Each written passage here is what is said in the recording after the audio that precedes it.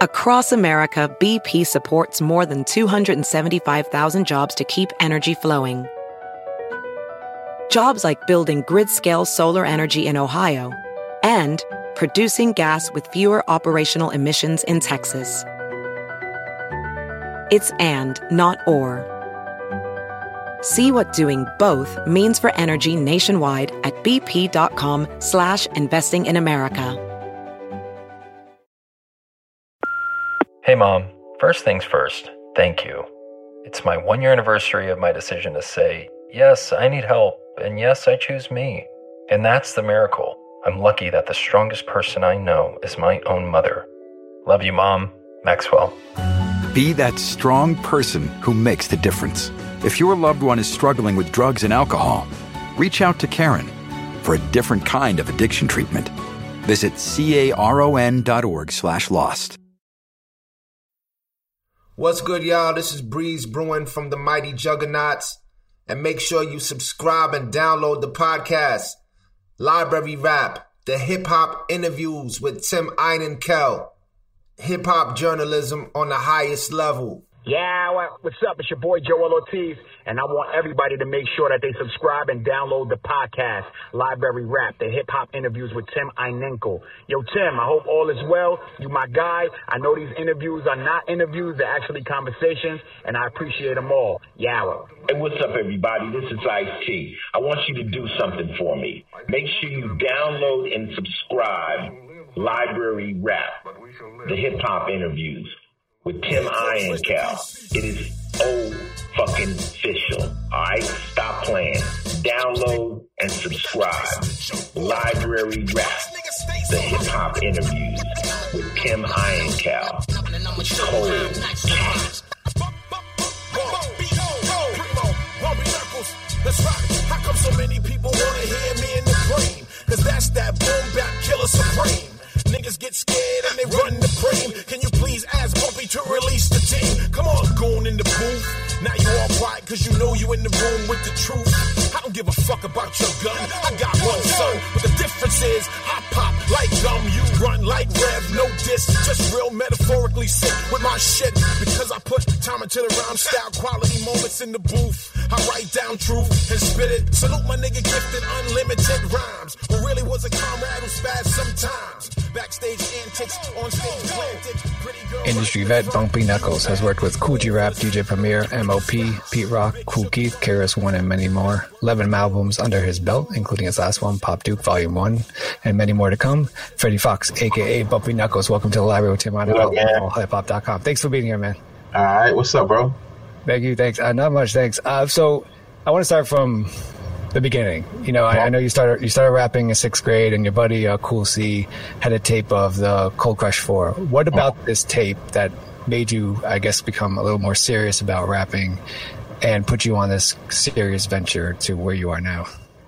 I think because what I was raised on, you know, the singers, you know, the Al Green, James Brown, you know, Betty Wright, Temptations, all that stuff.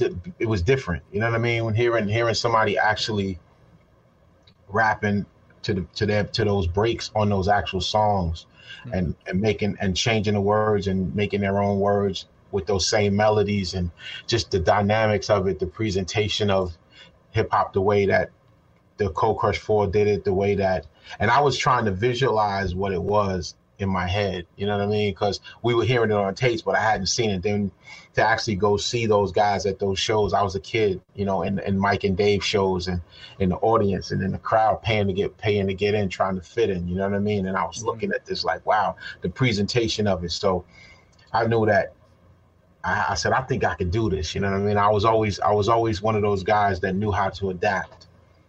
So I felt like it was something that, you know, I wanted to do, and especially then Kool C turned me on to, you know, rocking to the turntables and all that. Like he turned me on to that in a big way. I'd done it once before, but I wasn't serious about it, you know. But then when I got a chance to get around those guys, him, Tony, George, who else was Richie, Ellaby, all of us were like a crew, you know what I'm saying? K1, we were all like a crew, man. And that was Royal Nation the first time. and then we started. That was like the pre-kindergarten of hip hop for me. Like, you know what I'm saying? Like, to be around those were my peers, and we were all kind of learning from each other. And then it fell into Supreme Force when 2 crews from that town we lived in split up. So we pieced them together. Took me, Eazy-E, which is Eric, and Cool C, which is Kurt, and us 3 made Supreme Force. And let's talk about Supreme Force. In 1986, you guys were signed to Nia Records, and you recorded "You Gotta Come Out Fresh." Well, one, how did you come up with the name Supreme Force? And then at that time for you guys, what did signing with Nia Records mean for you? Oh man, to be honest with you, I don't remember how we came up with the name Supreme Force. I knew it was definitely, I think Eric might have came up with that name. I think Eric Eazy-E came up with the name Supreme Force, if I'm not mistaken. And then to sign with Nia was cool because I wouldn't have had that situation had it not been for my best friend. His name is Cap. Cap Mellow Rap. Tyron is his name. I grew up with him, and he had a record deal, and he was working with these producers in Queens named OT Fresh Productions, Tony and Yuli Sankitz. And he said, yo, they were looking for more rappers. He's like, yo, I got a guy who, my cousin, he called me his cousin. We like family. So he said, yo, my cousin. So he took me to that studio, went out there, I met them, and then I told them about the group and everything. And then, I went out there with the group, and they fell in love, like, yo. So we did it.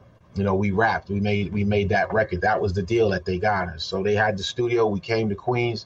It was like a mission every day to go out there and get to work. You know what I mean? And that's how we got to deal with Nia. And it was cool because I graduated high school in 85. And I had my first record deal in 86. That's crazy.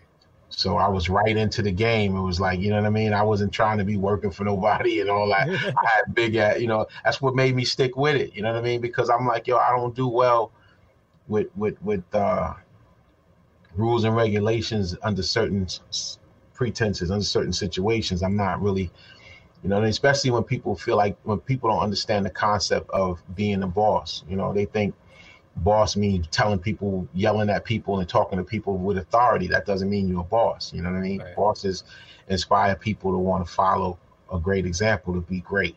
And I always think that should be the example of a boss. So if I wasn't seeing that, I wasn't going to be underneath no shit like that. So that's what made me stick to music, Can you actually take me into, so the reason why I kind of started doing these interviews, right, is because, so in 86, I would have been 7. So I was born in 79. I grew up in New York City. Mm-hmm. I could do the self-destruction rap backwards and forward by heart to this day. I'm 4 years old. Mm-hmm. And a lot of it's, for me, it's about like, why is that important at the time? Like, why did an 11-year-old kid listen to self-destruction? Why is that important? What was going on in the game or in the industry and the culture at that time?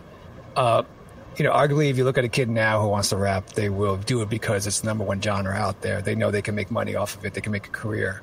But take us back to 86, 85, when it wasn't as popular as it was. I remember Z100 in New York City was proud to be like, we don't play rap at all. What made you guys think that if it didn't become a #1 genre, at least it would still be here now in 2020? Well, me personally, I don't think we cared about that. I think the focus was more just being good at it, because it was another way to compete in against somebody else. It was like that was the reason why we made a crew. You know what I mean? There was a couple of cats that was running around that was just solo rappers, which was dope.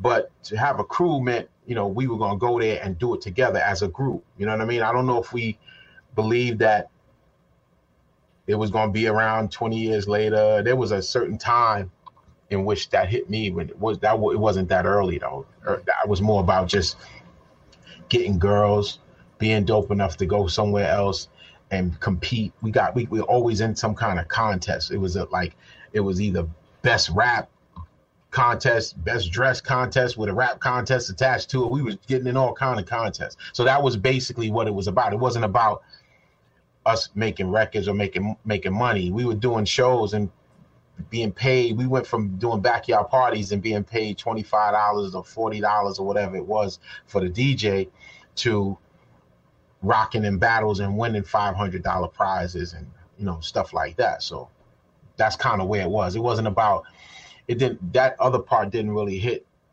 us until I think it was around like, right around after when New Edition was popping around then, you know what I mean? Right. And we were seeing a bunch of, when you see kids become famous and you doing something similar or what they're doing, singing, dancing, rapping, whatever you do, it's inspirational to want to go to that level with it. So I think that's like, we started seeing more of that, because once we stopped going to the, like we always went to parties and shows like that, but it was like, yo, I'm tired of looking at it from the crowd. I need to be up there, like, you know what I mean? That's when it started to build up for us, at least for me.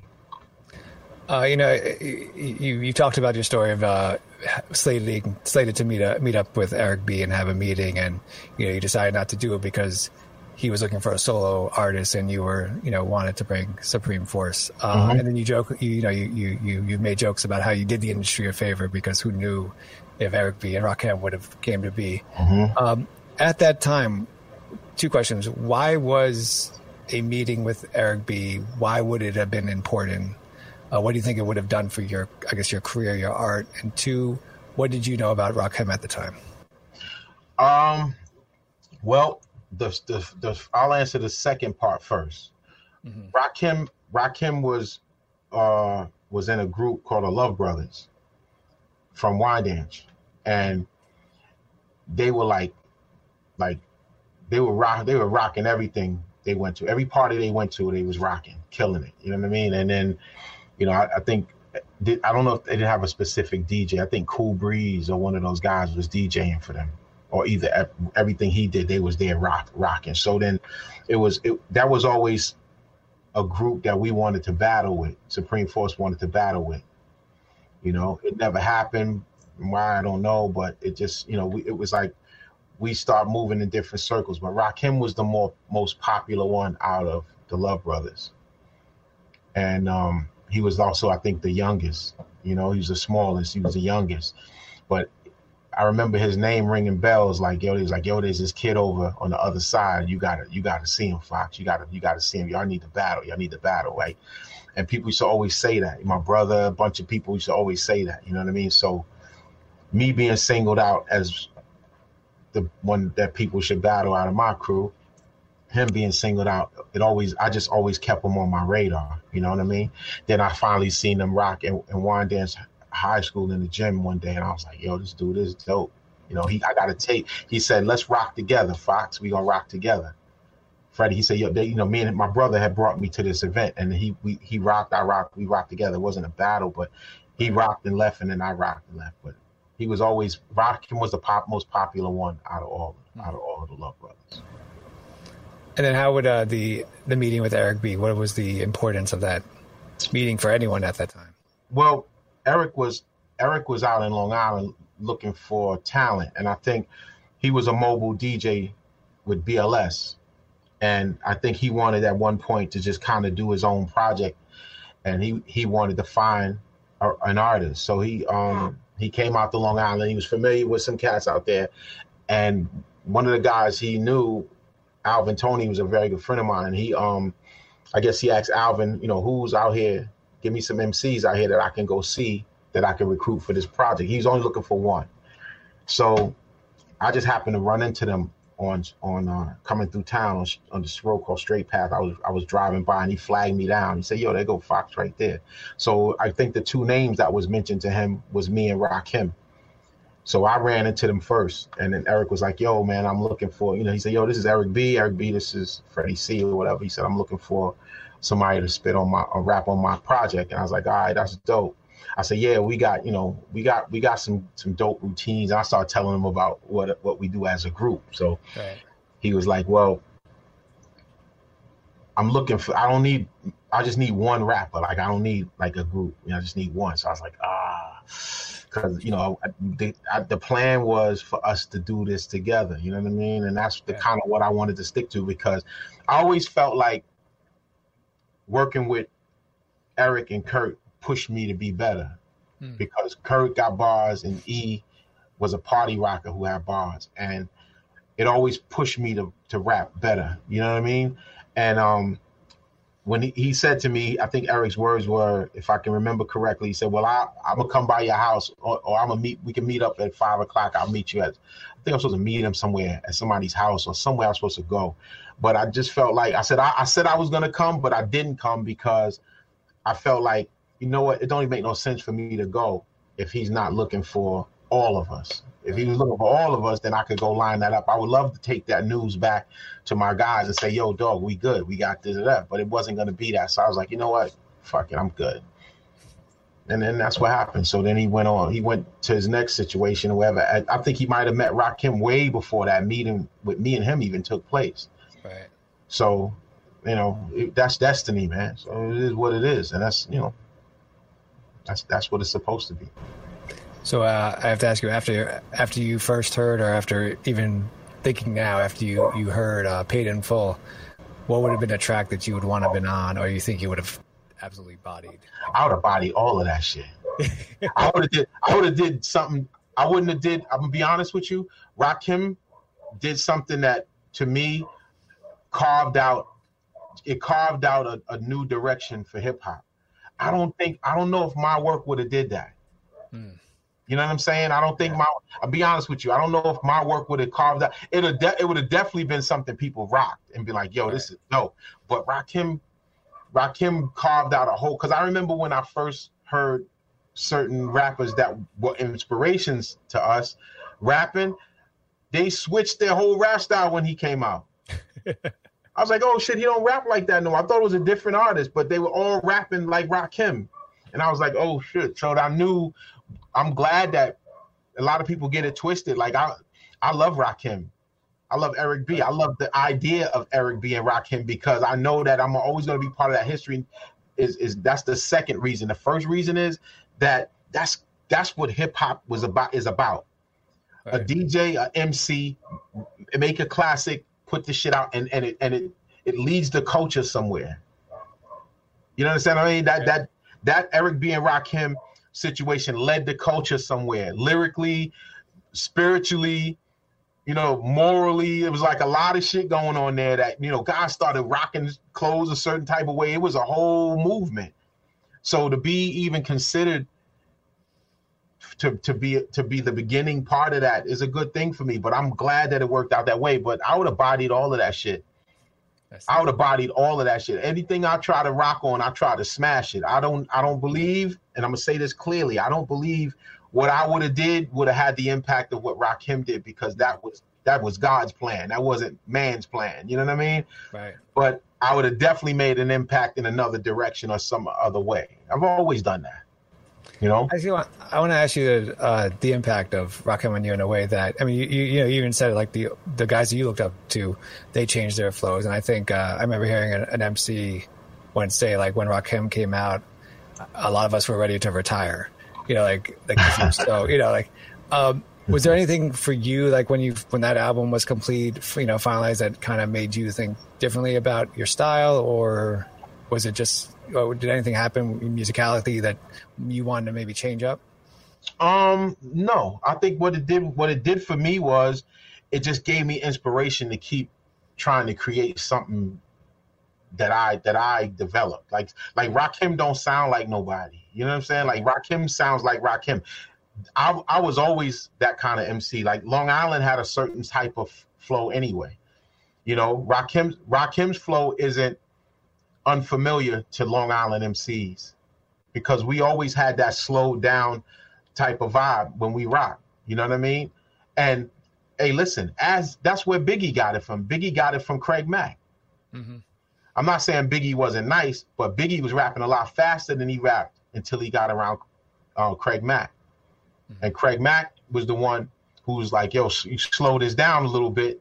You know what I mean? Because if you listen to Long Island MCs, like I think Busta Rhymes might be the only one that's real, but that's because he's just diverse like that. But you don't see too many guys that, like, Long Island has a certain vibe that Rakim's vibe was familiar to us, but he inspired me to stay different and stay creative. That's I'm always big on that. I I don't like doing the same thing all the time. You know what I mean? That's why when you make a record or when you make a song, you should be trying to create something that you haven't already created.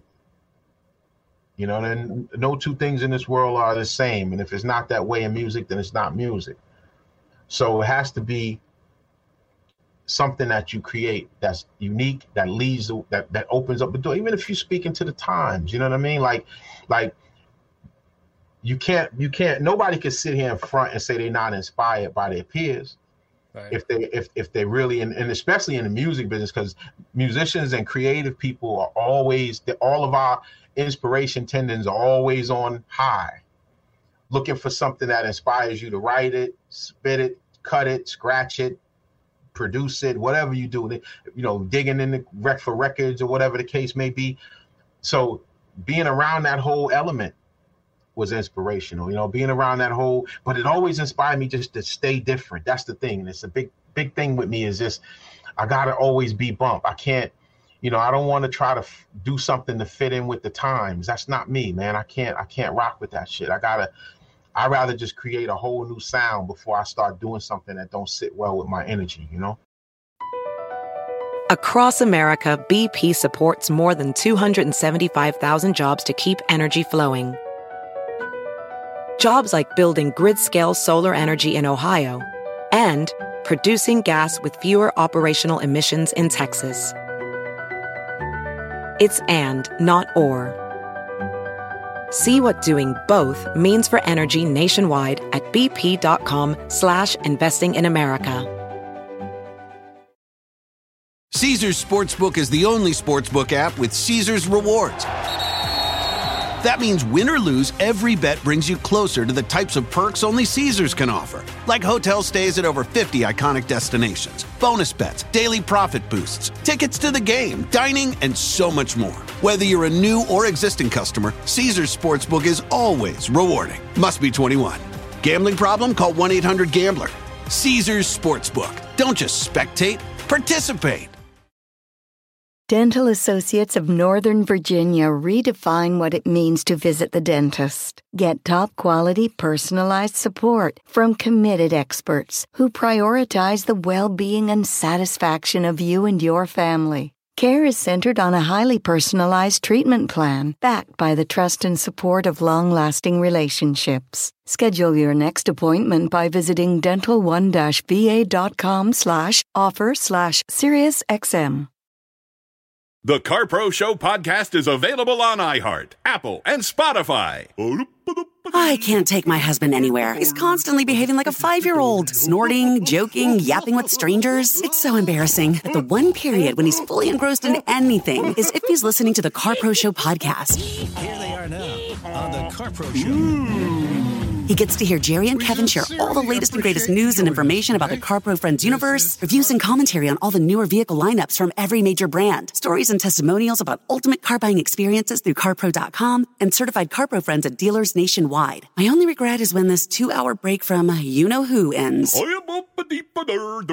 Save yourself. Grab some me time by tuning into the CarPro Show podcast on your device anytime, anywhere.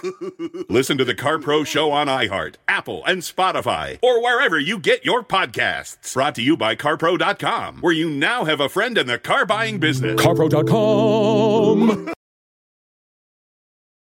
But before I ask you more about your solo work, I just want to, what happened to Supreme Force after Nia Records? I mean, obviously, they're not around right now, so what did you guys end up doing?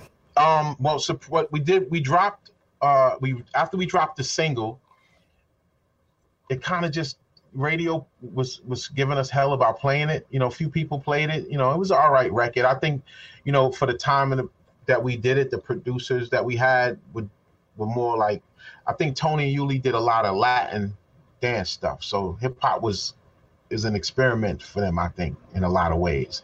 And we made the record. And when it didn't go anywhere, I know Curtis was heavy into education. He's a lawyer, you know what I mean? So yeah, nice. He's, you know, he was going to school, and then Eric was doing what he had to do, just working and making his money and doing his thing. And I was like, yo, I got to get it moving. So hence Freddie Fox. You know what I mean? And then solo moved on. I move on solo. But I'm actually doing a Supreme Force album right now. Like, it's coming out crazy. Like, I had the fellas here in the lab with me for about 2 days, and we knocked off about 6 or 7 joints. Like, you know what I mean? And the bars are still there. Like, you know, if you know me, you know they got. If you know I got bars, you know they got bars, man. Trust me on that. I want to talk about signing with the MCA. I think you once talked about your early sessions, your recording sessions for the LP, Freddie Fox Is Here. And you talk about the beauty of the in-studio session, right? Is that you actually get to meet people are actually there, and you get to they're walking through the halls, or you take a piss break and they're whatever. And there's a few names that you've mentioned that you kind of met or worked with while recording this. I want to kind of throw out their names to you, and you can kind of talk about takeaway of them as for you as as producers or artists. So the first name would be Patrick Adams. Patrick Adams is he was like a study book for me. Like, everything he did, I studied his work. Like, he's a producer, he's an engineer, and I was watching him since the Eric B stuff. You know, so when I got a chance to actually work with him, I decided to be a sponge around him. You know what I mean? Just, what's that? What are you doing that for? What button is that you pushed right there? He's working on this big thing, may have been a G series SSL at the time.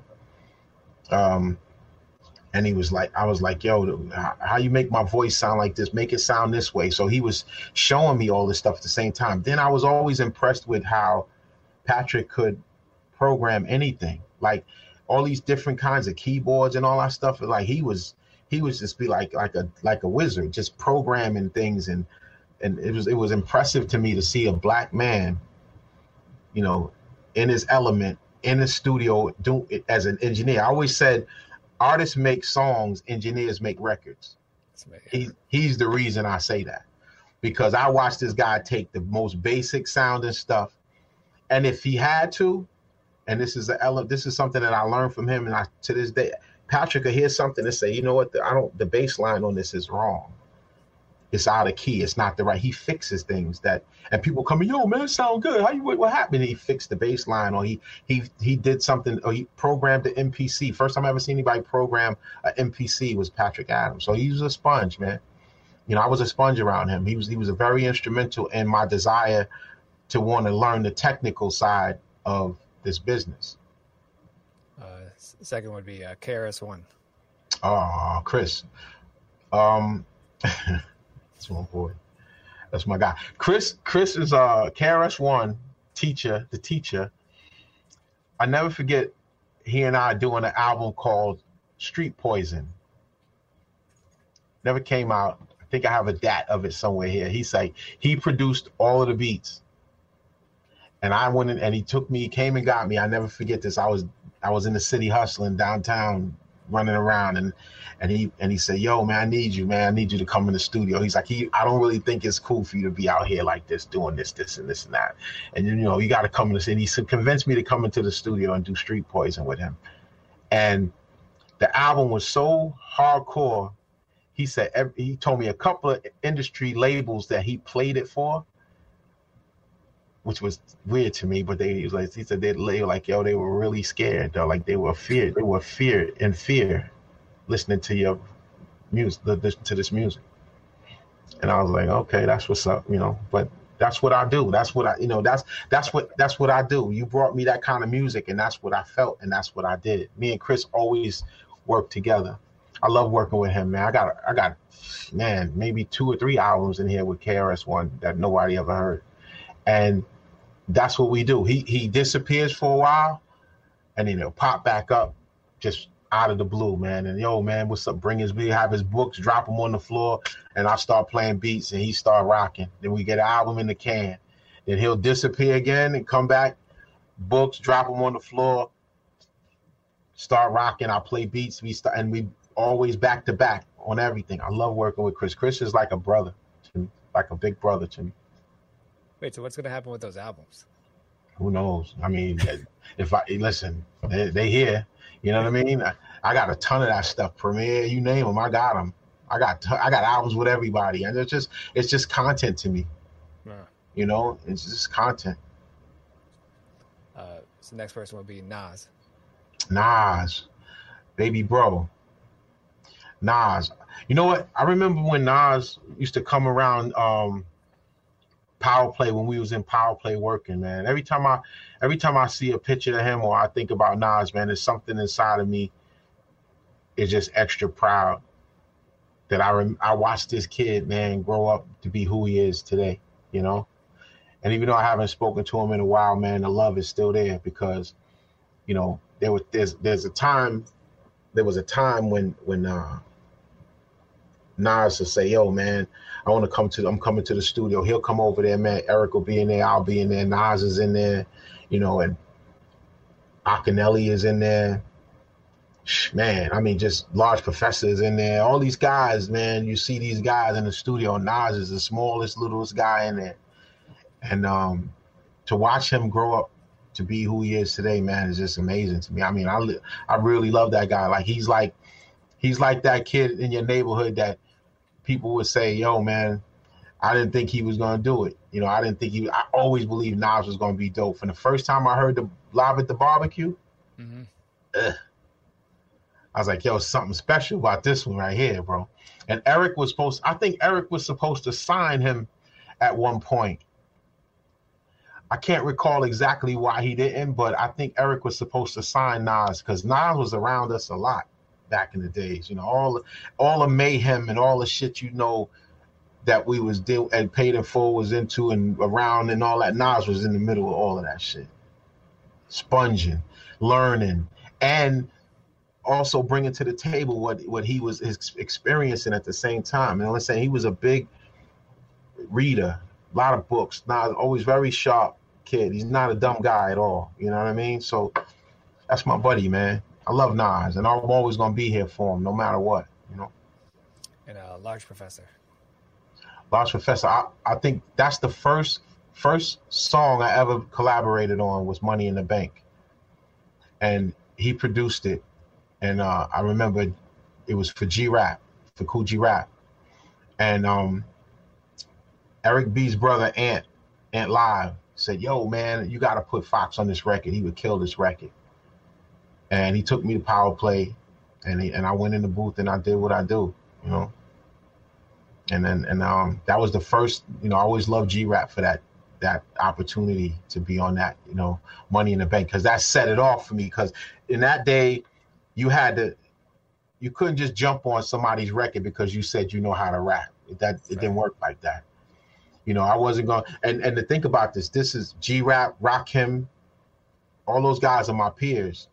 But you had to earn your spot. You couldn't just jump on a song with somebody just because, you know how nowadays it's like, yo, man, my man's son is nice, he can rhyme. And then they'll jump in the studio and imitate somebody else's whole junk, and then next thing you know, blah, right?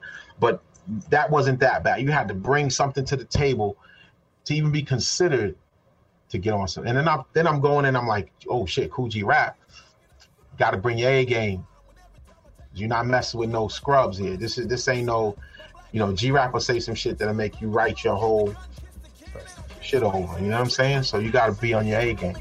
Or should I just say fuck it and leave it alone? I'm on the road like Billy Jack, never looking back with the fat Mac 11 in the backpack. Will another man take my place and have my child screaming daddy? Look it all in his face. Or do I turn around and make it up? BP added more than $70 billion to the U.S. economy in 2022 by making investments from coast to coast. Investments like building charging hubs for fleets of electric buses in California and starting up new infrastructure in the Gulf of Mexico. It's and, not or. See what doing both means for energy nationwide at bp.com/investing in America. Caesars Sportsbook is the only sportsbook app with Caesars Rewards. That means win or lose, every bet brings you closer to the types of perks only Caesars can offer. Like hotel stays at over 50 iconic destinations, bonus bets, daily profit boosts, tickets to the game, dining, and so much more. Whether you're a new or existing customer, Caesars Sportsbook is always rewarding. Must be 21. Gambling problem? Call 1-800-GAMBLER. Caesars Sportsbook. Don't just spectate, participate.